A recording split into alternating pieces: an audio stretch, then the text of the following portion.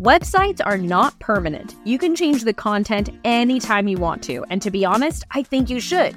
But I don't think you should do it without a good reason. So in this episode of Think Inside the Square, we're digging into analytics. I want to teach you about the top 5 metrics that you should keep an eye on.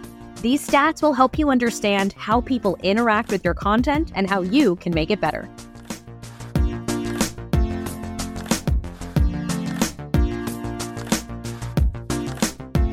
Welcome to Think Inside the Square, a podcast full of quick tips and tricks to help you create a Squarespace website that you're proud of. I'm your host, Becca Harpain, Squarespace expert and founder of InsideTheSquare.co. In this episode, we're diving into the 5 key analytics metrics that every website owner should track.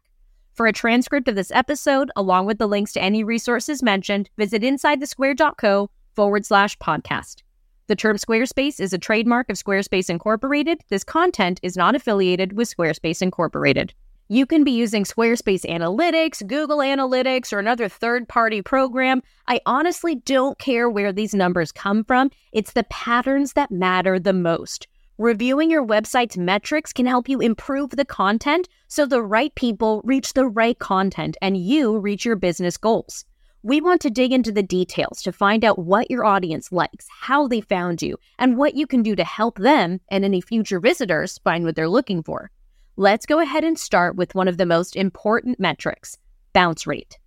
Bounce rate is the percentage of visitors who land on a page on your site and then bounce away without exploring any further. They don't click on a button. They don't scroll to the bottom. They don't go to another page. They don't play a video. They load the page and then they leave.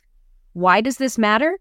Well, a high bounce rate could be a sign of a few different problems. If you look at your analytics and you see a page or a few pages with a high bounce rate, I want you to ask yourself these questions. Is the page confusing? Are the next steps clear, or is there so much going on that people would rather leave than choose their own adventure? The next question, is there anything to do? Is it a blog post with no lead magnet, no call to action, no recommended articles below, nothing for a visitor to do but read and then leave? Then you have some updates to make, my friend. And the last question, is your page outdated or showing up for the wrong reasons? If it's obviously old content, people aren't likely to stick around. If it's been showing up in search results for the wrong topic, that's a red flag right there. Both of those are reasons to redesign and re-optimize that page on your website. So first metric, bounce rate. The higher the number, the worse it is. On to the second metric, page views. This metric tells you how many times a page on your website has been viewed. Why is this so important? It helps you understand which pages are the most popular. You can use this information to optimize content and drive more traffic to high-value areas of your website. It's also good to do just a quick check comparing total visits to page views. Are people looking at more than one thing? That, paired with a low bounce rate, is a great sign. It means that people are exploring more about what you have to share once they're on your site. But a low number of page views compared to total visits, paired with a high bounce rate, that's not great. It means that people are getting to your site and they're really not interested in what they see. It might be time to reevaluate your menu structure, your page layout, or the type of content that you're sharing. Conversion rate is our next metric. It sounds like a salesy thing, and technically it can be, but not always. A conversion can be about any action you want a visitor to take. Signing up for a newsletter, downloading a freebie, making a purchase. This metric tells you how often your website is converting visitors into customers and or leads. It's important to group these by type of conversion because some conversions will be higher than others because of what the conversion actually is. A freebie or a lead magnet, as some folks call it, that should have a higher conversion than an actual product. And low-price products should have a higher conversion than big-ticket items. But regardless of what the conversion rate should be, I think it should be tracked for any and every major action a person can take on your website. The fourth metric is visits by traffic source. Traffic sources show you how people are finding your website. Maybe a search engine, social media, referring website. There are lots of options here. Most analytics programs will share with you the amount of visitors that are coming from a specific source. Understanding this metric helps you focus your marketing efforts to maximize the channels that work best for you. You can take this a step further and dig into bounce rate by traffic source, page views by traffic source, all that magic. But I recommend that everyone start with tracking visits by source and then going from there. The fifth metric is average session duration, the amount of time on average that a visitor spends on your site. It can be different for some folks. Usually, the longer the better. A high average session duration can indicate that your content is engaging and valuable, while a low session duration may mean that it's time for a revamp.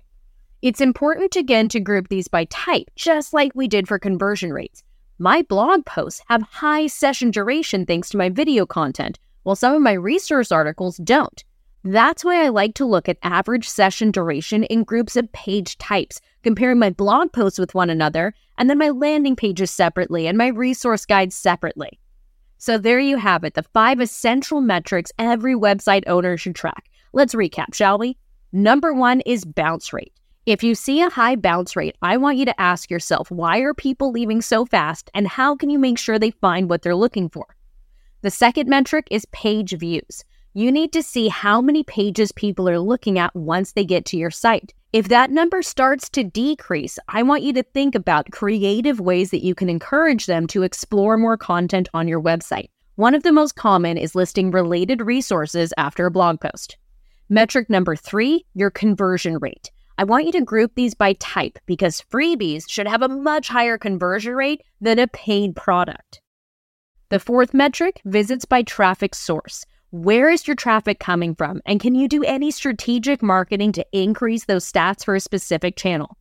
Number 5, average session duration. Once someone gets to your site, how long do they stay? And consider grouping this metric by type just like we did for the conversion rate. For my tutorial blog posts, I expect people to stay a lot longer than they do for a general resources page. Now, if you want a list of these metrics to keep on hand the next time you dig into your data, visit the show notes for this episode at thinkinsidethesquare/podcast. This is episode number 20, so that'll be thinkinsidethesquare/podcast/20.